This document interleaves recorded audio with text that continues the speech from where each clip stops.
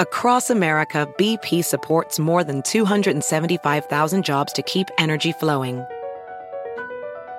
Jobs like updating turbines at one of our Indiana wind farms and producing more oil and gas with fewer operational emissions in the Gulf of Mexico. It's and, not or. See what doing both means for energy nationwide at bp.com/investing in America. Are you a software professional looking to make a lasting impact on people and the planet? At General Motors, our vision is a world with zero crashes, zero emissions, and zero congestion. And we need innovative people like you to join us on this journey and challenge the limits of what is possible. From autonomous cars to software-defined vehicles, you'll translate breakthrough technologies like AI into experiences that people love, all while pushing the world forward toward an all-electric future. See how you can shape the future of mobility at careers.gm.com. It's Monday, July 17th, 2017, and you're listening to Inquiring Minds. I'm Indre Viscontis. And I'm Kishore Hari. Each week, we bring you a new in-depth exploration of the space where science, politics, and society collide. We endeavor to find out what's true, what's left to discover, and why it all matters. You can find us online at our brand new website, inquiring.show, on Twitter at Inquiring Show, and on Facebook. And you can subscribe to the show on iTunes or any other podcasting app.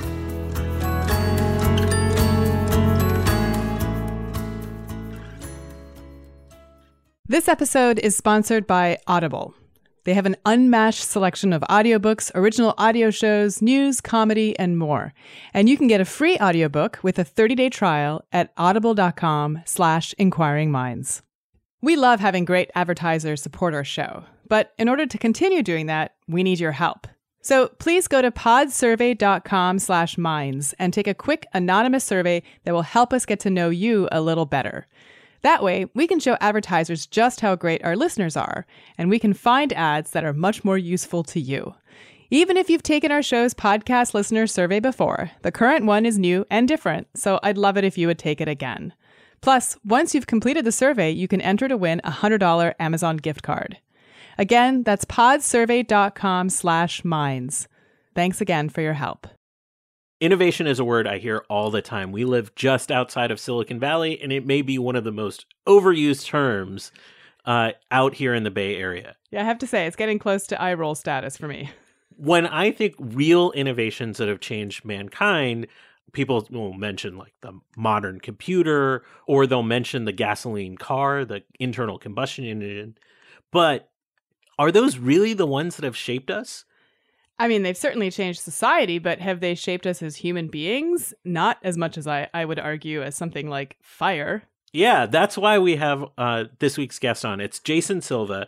You may know him as a host on the National Geographic Network. He's hosted shows like Brain Games, and he recently hosted a show called Origins, The Journey of Humankind, which rewinds all the way back to the beginning of mankind and traces the innovations that made us modern, like fire. But that seems like such a small number of things to choose from, because if you're really talking about things that shape our evolution, I mean, we don't have a fossil record of probably a lot of the things that shaped our evolution. We don't know. Even from skull size, we think that means that we had bigger brains, but we don't know. Well, outside of fire, most of them are actually in the last couple thousand years. So they are relatable and in the record of humankind.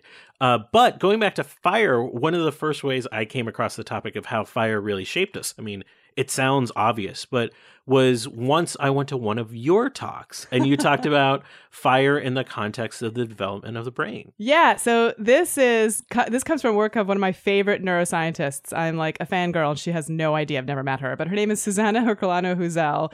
And she is one of these people who, like we talk about in every textbook, well, there's 100 billion neurons in the in the brain.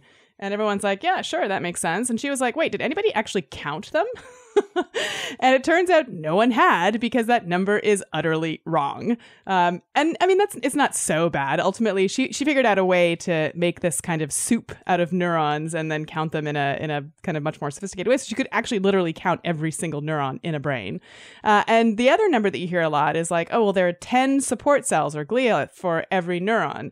That also, she has shown, is total BS. And, ultimately, I think, what there's a lot of work that I could talk about from her. could take over the entire podcast. We should probably interview her one of these days. But one of the most fascinating kind of conclusions that comes from her work is that, our brains are average for our primate body size. What's more surprising is that a gorilla, which is bigger than us, has a smaller brain. And the question is why? And her answer is because a brain requires fuel and a gorilla simply can't eat enough raw food because it doesn't know how to cook to feed its brain. We can. So fire in this context is actually one of the innovations we get into. We also talk about money, medicine, and a few surprising ones along the way. So let's take a short break and we'll be back with my interview with Jason Silva. Support for today's show comes from Forever Labs. Founded by Steve Klausnitzer and his expert team of doctors and biomedical research scientists, Forever Labs has a mission. They want to help everyone live better for longer. How do they plan to do that? Well, they help you store your young, viable stem cells today, so that in the future, if there are therapies that can use these cells, you have access to them.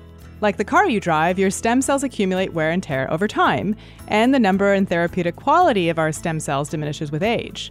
So the idea is that younger stem cells might be better when we have therapies that can reintroduce them into our bodies later on in life.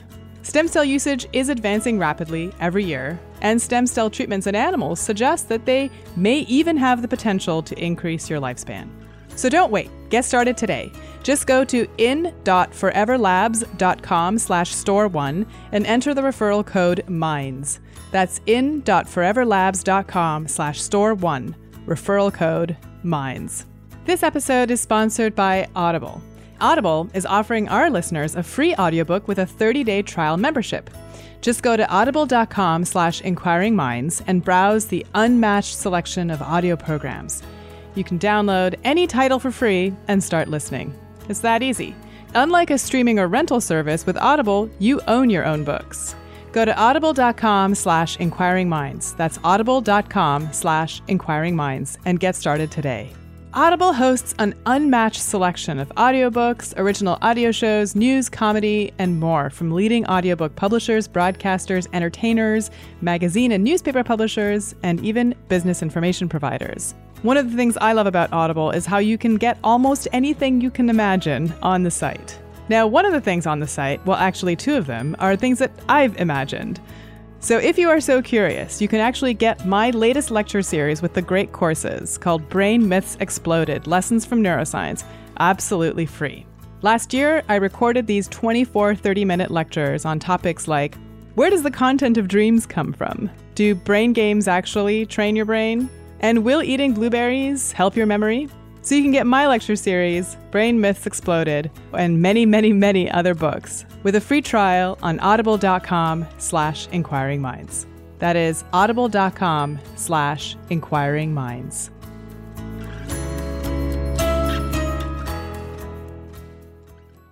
Jason Silva, welcome to Inquiring Minds. Thank you for having me. I wanted to dive into your series Origins that has been airing on Nat Geo, which really focuses on innovations that have shaped mankind. Can you take us a little bit into the genesis and the idea behind this show? Yeah, definitely. So there's a guy called Melody Sheep. He's an internet composer and video guy.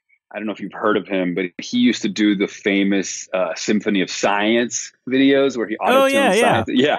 So fantastic guy, very creative. And he kind of came up with this concept of kind of, creating an opus on the story of humanity, which is obviously something that's been done before, but he wanted to freshen up the format, do it in a new style. And it coincided with sort of Nat Geo's move towards like ultra premium factual programming. Like we really have been stepping it up at Nat Geo. And so it was kind of a perfect storm of timing, concept, and myself, So I had just come out of Brain Games, which I hosted for 5 seasons.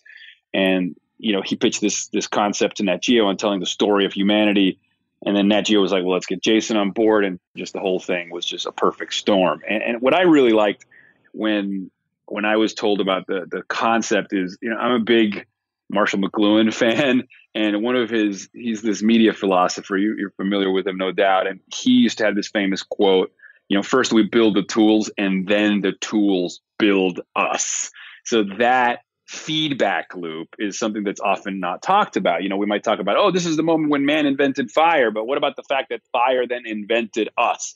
It's sort of this idea about the effects or the consequences of these tools and cultural innovations, and how they sort of became this sort of runaway train, this self-amplifying feedback loop that changed humanity forever. And so this show, Origins, is the story of how we created these tools and these innovations throughout our history, but it's also about how those innovations changed us in return. I thought that was the fresh approach that got me really excited. That's really similar to what Kevin Kelly talks about. Like, technology has its own desires and will and pathway as well. And so let's talk about some of the technologies and innovations you talk about. And you mentioned fire. Let's talk about fire. Fire is not something I thought about as like something that would shape us. I understand how we tamed fire, but what do you mean by it changed us in a significant way? So that kind of comes from the ideas behind this book called Cooking Made Us Human. And it's funny you mentioned Kevin Kelly. He's a friend of mine and one of my intellectual heroes. And he actually wrote, I think it was an article online, but obviously he's visited this in his book about how we are the self-made cyborg.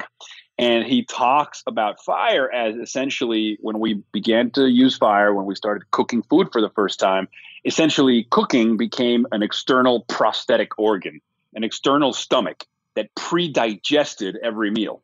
By pre-digesting our food through cooking, food was more absorbable. What that meant is that every meal was more energy efficient. We were able to absorb more nutrients from every time we ate. It kept us full for longer, and that freed up the cognitive real estate, the space, the leisure time for the development of all these other things like cultural arts and crafts. Before that, human beings spent most of their day chewing, which is something you don't think about every day. So that's pretty much what that book, Cooking Made Us Human, talks about. And we look at that in the show. We discovered fire, but then fire created us. And of course, it gave us this huge advantage in the animal kingdom because all of a sudden predators could be deflected and we could protect ourselves and we could do all these things that we couldn't do before. But primarily, this idea of cooking as a prosthetic organ, I think is the part that I think is like really mind-blowing. I love in the contrast to today's modern culture where time is always in short supply, that fire really molded us by giving us time to do a number of things and develop. And I've actually heard it described that it actually really was responsible for changing it just functionally changing how our brain operates. It opened up all these landscapes that were unavailable for us, which is an interesting take. I would never associate fire to like having an impact on our creativity.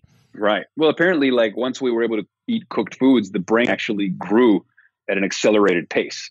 Which is just mind-blowing to think about, that we were already this species and still there were significant changes happening to our chemistry, let alone like our capabilities. Yeah. Well, this is actually something that's, I don't know if you're familiar with the book Natural Born Cyborgs by Andy Clark.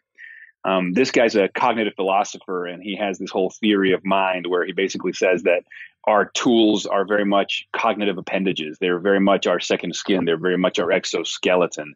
iPhone, therefore I am. And the whole idea is that minds like ours are made for mating, that the human mind exists in the feedback loops between brains, tools, and environments, that our cognition is distributed between biological and non-biological props and scaffoldings. And so this began maybe with things like fire and also stone tools, which eventually shrank our jaws. But there is this physiological symbiotic relationship between humans and tech that I think is fascinating. It's like our culture affects our physiology. Our instruments affect our physiology. And that's amazing. So I can buy fire shaping us because it made us cook food, all of these other things you've talked about. But you covered some other topics that I was a little bit more surprised about. So you had a whole episode on medicine being developed and how that shaped us. Can you take us into that world? Yeah, well, I mean, that's a really interesting one, right? Because originally, like how we dealt with diseases and things we didn't understand was through superstition and magical thinking, pray to the gods the gods are punishing us, we misbehaved, and the gods are hurting us because of that. And, the scientific process, the medical revolution, the discovery of bacteria, what things like the microscope did for biology were game changing because they revealed a world within a world, which I think resulted in kind of an ontological shift in how we looked upon ourselves, how we were able to deconstruct ourselves, how we were able to look at, cause and effect for certain things. And just that world shifted everything. All of those things you just mentioned are relatively recent in human history. They're only a few hundred years old, yes, as opposed to a few thousand. Do you think, like, even over that short time frame, just past couple hundred years, that really reshaped society in a pretty significant way? Well, we doubled the human lifespan, right? I mean, life expectancy used to be like 40. Now it's pushing 80.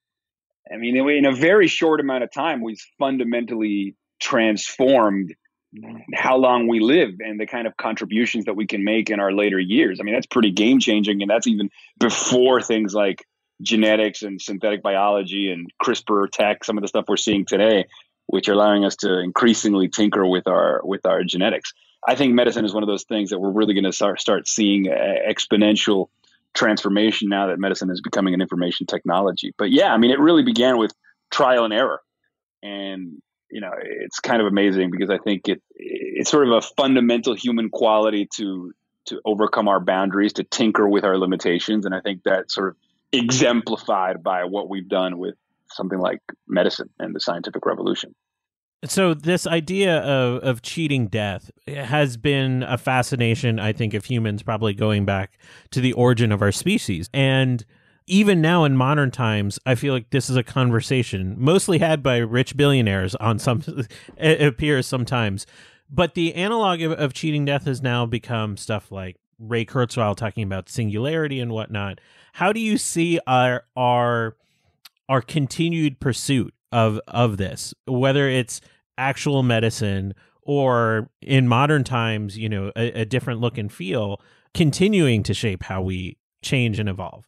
Yeah, well, I think, all organisms are driven towards life, but not all organisms can conceive of their mortality as this like delayed abstraction in the future. All animals will run from an immediate threat, but we're the only ones who cower in our beds at night, worried that 40 years from now we're going to age and die.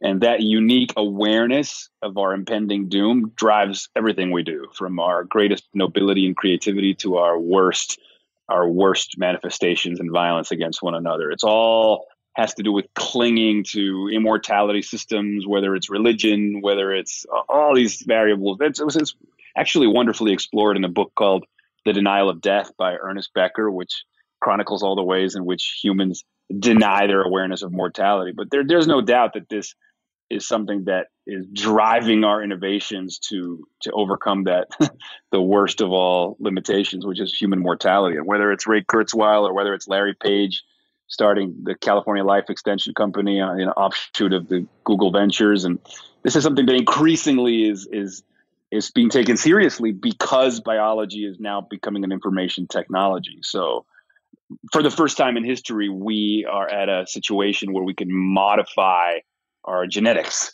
and therefore modify the rules of the game, the nature of how we age, the nature of how illness afflicts us. And honestly, I think there's very few more noble pursuits than to overcome death. So I think it's one of these fascinating areas of topic, because I had a conversation with Jennifer Doudna recently about CRISPR and where it's going forward when we talk about just purely altering ourselves, and the ethical ramifications of cheating death, the societal ramifications of if we go from life expectancy from 80 to 100 are pretty significant, and they will completely revamp how we live and operate today.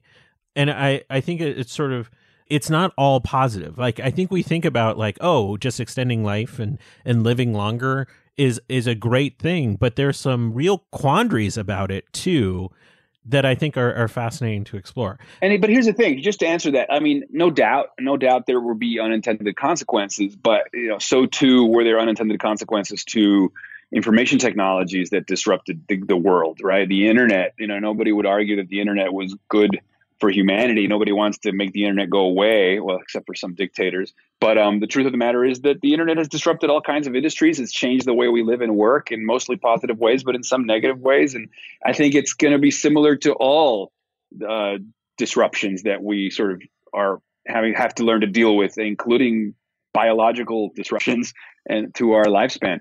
Also, I think there'd be all these other innovations that happen alongside that, because some people say, well, if humans stop dying, there's going to be that many more people, overpopulation that we're going to have to feed and take care of and so on and so forth. But I think the problem is not really about resources, but rather distribution of resources. And I think advances such as, what we're seeing, not just in biotech, but in nanotechnology, increasingly will give us the tools, I think, to kind of go beyond a scarcity mindset that we currently have.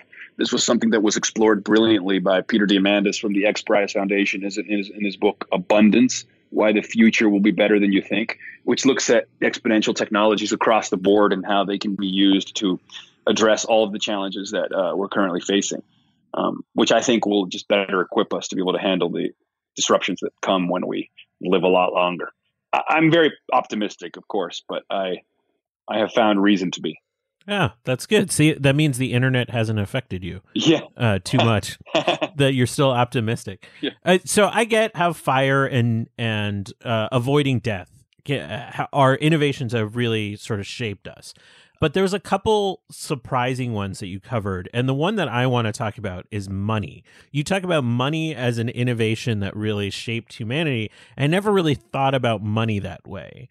Yeah, that episode was one of my favorites. It builds a little bit on some of the ideas of Yuval Harari in his book Sapiens about the role of collective imagination, or rather the consensual hallucination that we know as culture, or as Robert Anton Wilson used to say, the cultural reality tunnel, the mental software or firmware that we all need to abide by in order to function as a society. And, money is a great example or symbol of that. The whole construct of money only exists in our heads. Like some I guess chimps, some gorillas have been known to do things like trade a banana for a coconut or something, but none of them is going to give you a banana for a piece of paper, even if it says $100 on it. You know what I mean? You can't eat money. So the whole exchange of value that money stands for other things requires this like nested symbolic abstraction that is a uniquely human capacity that is fascinating, again, because it's literally a shared dream. And only if we're all tapped into the same dream does it work. Consensus is required. And I just think that's fascinating, because again, we're living inside of our own imagination in a very large degree. I like how you're calling it almost like this sort of constructed reality, because I always thought money as an exchange of trust on some level, but you're saying like it's much more rich than that. There's a whole world that's created around the money that goes deeper than trust, or at least more vibrant than just looking at the trust between the two exchanges. Sure. I mean, maybe very early on, when it was just beginning. Yeah, sure. It was like trust that, that in exchange for a little bit of metal, I would get some more food. But the things increasingly, what money stands for in people's minds is so vast that it's like a infinite catalog of symbolic possibility, right? Like with money, I can buy trips and experiences and sex and 1,000 different types of toys, like universes of possibility are associated with this completely symbolic technology. And we look at that in the show. I mean, the world as we know it today would not be made possible by that initial kind of leap of faith taken collectively that makes the world go round. And it just makes you wonder if there was some kind of brain infection that made a large chunk of the world population simply stop believing in money, the whole society would collapse. Yeah, and we've seen currencies collapse and the kind of chaos that has caused. And it's sort of what I think is sort of amazing isn't so much that it could happen, but the reaction that we have when it happens on a small scale. It's like ranges from panic to everyone sort of rallying together to stop the infection from spreading. I'm reminded of what it felt like in those days of the Great Recession in 2008, when I would turn on CNBC every morning and watch the look of just sheer panic on the faces of experts when they saw everything crumbling around them. And then we saw a few people sort of band together to really try to solve the problem in a different way. Well, yeah, I mean, it's one of those things where you hope that when shit hits the fan, so to speak, that there is this big move to action by perhaps the most powerful in those moments, because I think at some point, political differences aside, these people realize the whole house of cards is going to come down crashing hard if we don't do something. And, I grew up in Venezuela, so I've actually seen it happen in my country. We have the highest inflation rate in the world right now, but I've seen hyperinflation in Venezuela multiple times in my lifespan. That's like a wild thing when, something had a price one day and the next day it's 1,000 times more expensive. It's really shocking to the system because, all of the references to value that you have get completely screwed up. I mean, it starts to feel like your worst nightmare coming true in terms of feelings of unreality and out of control. All these symbols that we rely upon for safety, that we gauge our sense of security against, collapse. That's a very frightening thing. Nobody likes to be reminded of that. No one wants to be reminded of our own fragility. So, I mean, when you either talk about death or money or even fire, there's a certain, it seemed like that was a theme, but what came across to you after covering all of these innovations that shaped us and we shaped together? Yeah, well, just that we are such a miracle. Like, we are such a fascinating organism. I mean, all of it is fascinating. Like, all life is fascinating. Biology is fascinating. Physics is fascinating. Chemistry is fascinating. But it is the observing mind that is probing those mysteries and reflecting upon the implications of those mysteries and thinking about our own thinking about those mysteries that is the real miracle here. And so it really comes down to consciousness and how it allows this kind of recursive self-examination and self-reflection that I just think is so fascinating. And so, human beings pondering their own origins is kind of like Carl Sagan saying we are a way for the universe to know itself. The whole thing is so fascinating that it makes your head explode. And it's one of those things that you don't want to think of too intensely for fear of giving yourself a panic attack, because it's a lot. It's a lot. Do you take any lessons away from this? Because we live in a world, and I live out here in San Francisco at the edge of Silicon Valley, where the word innovation has a incredible value associated to it, and it's a word that people are starting to roll their eyes at too, because it's become a buzzword of sorts. Do you see any lessons that should be applied forward to modern times from looking back towards history? Yeah, I mean, look, I think one of the greatest lessons is lessons of unintended consequences. I'm a big believer in human progress and building better tools that permit us to think differently and create more in the world. But, fire can cook our food and it can also burn our village. Perhaps language, the most powerful information technology of all, allows us to share knowledge across generations. It allows us to conceive of poetry and think richly and deeply about ourselves and the world. But, language is also what is employed for hate speech propaganda, disinformation, and politics. It's the same technology, just used in negative or positive ways. And so I think ultimately it's to remember that tech and innovation is always a double-edged sword. Technology can extend and it can amputate at the same time. You're involved in a new initiative at Nat Geo right now called Chasing Genius, building off the new Chasing Genius series. Can you tell us about what you're trying to catalyze with this initiative? Yeah, definitely. So Chasing Genius is inspired from the new scripted series that Nat Geo put out called Genius, which is about the life of Albert Einstein. And it's a fascinating show. And so sort of inspired from that, we've created this initiative called Chasing Genius, where at first we created a hashtag called Chasing Genius, where we crowdsourced asking people what some of the greatest challenges or issues facing our world were. And people ultimately came back with these three: making our planet more sustainable, addressing growing needs for improving global health, and ensuring that we will be able to feed 9 billion people by 2050. So those are the three sort of global challenges that we've identified as three of some of the most pressing. And so by July 31st, what we're doing now is we're engaging fans of Nat Geo from around the world to create a 1-minute video, all right, where they explain their solution to one of these three issues that I've just listed. And they get to win $25,000, which they can then use to take their ideas even further.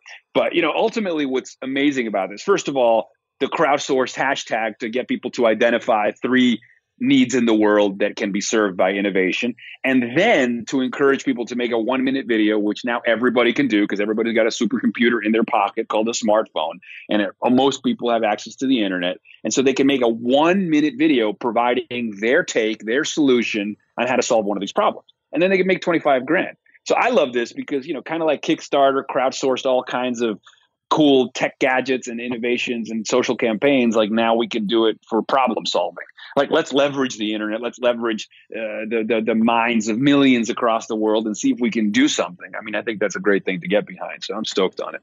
Are you seeing some pretty surprising ideas being submitted? I know the window is still open, but even with those constraints of topics, I imagine you're getting a lot of ideas that surprise you and come out of left field. Definitely. So I'm what I've been told by the team is that some of the stuff that has come in has been just absolutely incredible. I think that what happens a lot is you get a lot of out of the box thinkers, which is very important. Sometimes it's people outside specific fields of expertise that can bring the most counterintuitive ideas. It might be a kid studying English literature that has some interesting point of view on how we might address feeding 9 billion people by 2050. You might have a physicist who has some interesting idea about making our planet more sustainable, but then you might have some political science guy who has another take on it.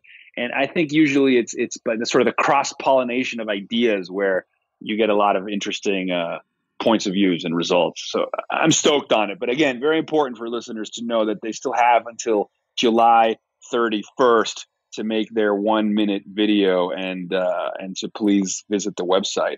Yeah, you can go to natgeochasinggenius.com and submit your video there. Yes. Jason Silva, thank you so much for joining us on Inquiring Minds. Hey, thank you for the opportunity to be on your show and for letting me inquire with you, man.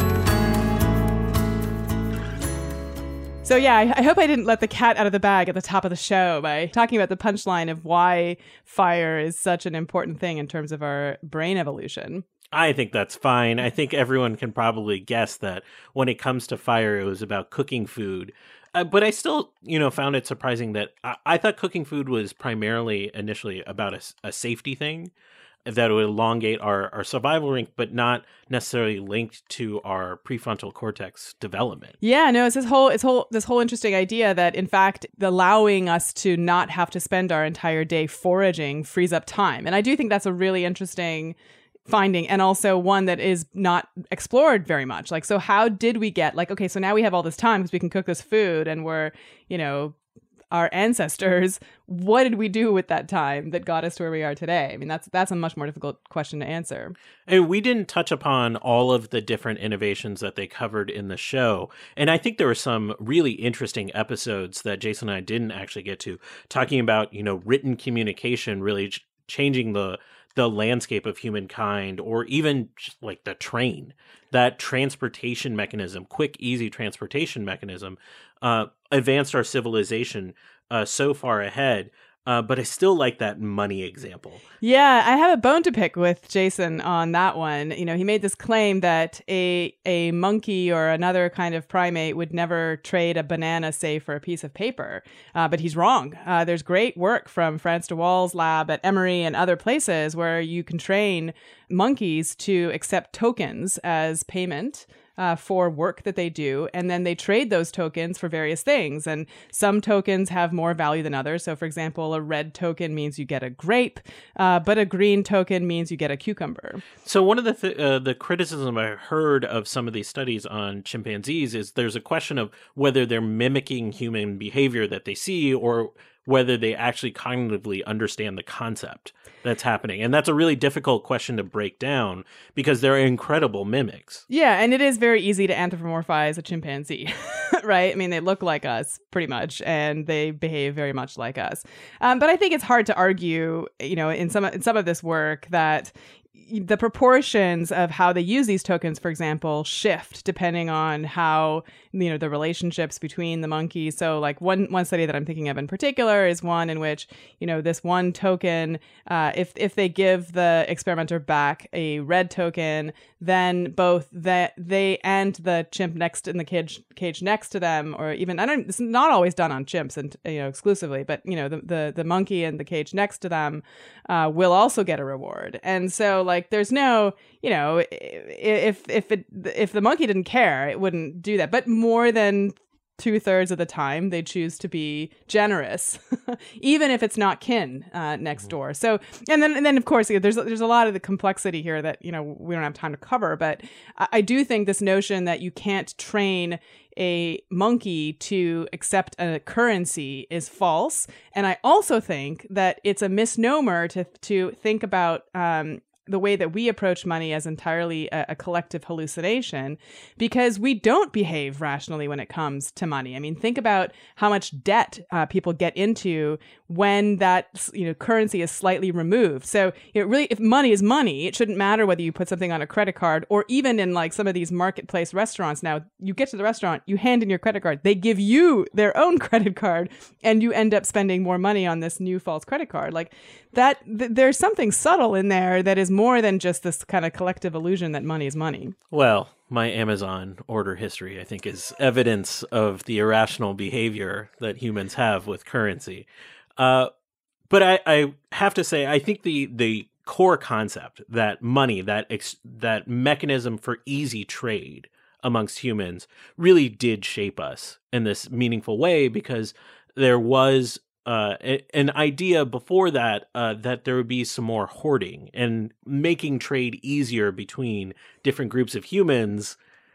We don't hoard money. No humans. We solved that. We solved that problem. I want to remind our listeners that the Chasing Genius initiative that Jason and I talked about, entries are open through the end of July 31st. So enter today to help decide that contest. And if you win, you must come back and tell us about it, and maybe give us 10%. So that's it for another episode. I want to thank you for joining us for this installment of Inquiring Minds, and we'd like to thank our supporters on our Patreon campaign, especially David Noel, Michael Galgul, Kyle Rahala, Joel, Jonathan Worsley, Yushi Lin, Eric Clark, John Kirk, Jordan Millar, Herring Shen, Sean Johnson, and Nick Cadillac. And of course, if you do have extra dollars, we are happy to take them off your hands on our Patreon. You can visit our website, brand new, inquiring.show, and you can support us at patreon.com/inquiringminds. You can also find us on Twitter at Inquiring Show and Facebook, and you can send us comments, feedback, future guest ideas, or anything else you'd like to our also spanking brand new email, contact@inquiring.show. Inquiring Minds is produced by our new website webmaster, Adam Isaac, in cooperation with the Climate Desk, a journalistic collaboration in partnership with many media outlets. Our music is provided by award-winning producer Rian Chian. And we're your hosts. I'm Indre Viscontas, and you can find me on Twitter at IndreVis. And I'm Kishore Hari at Science Quiche. See you next week.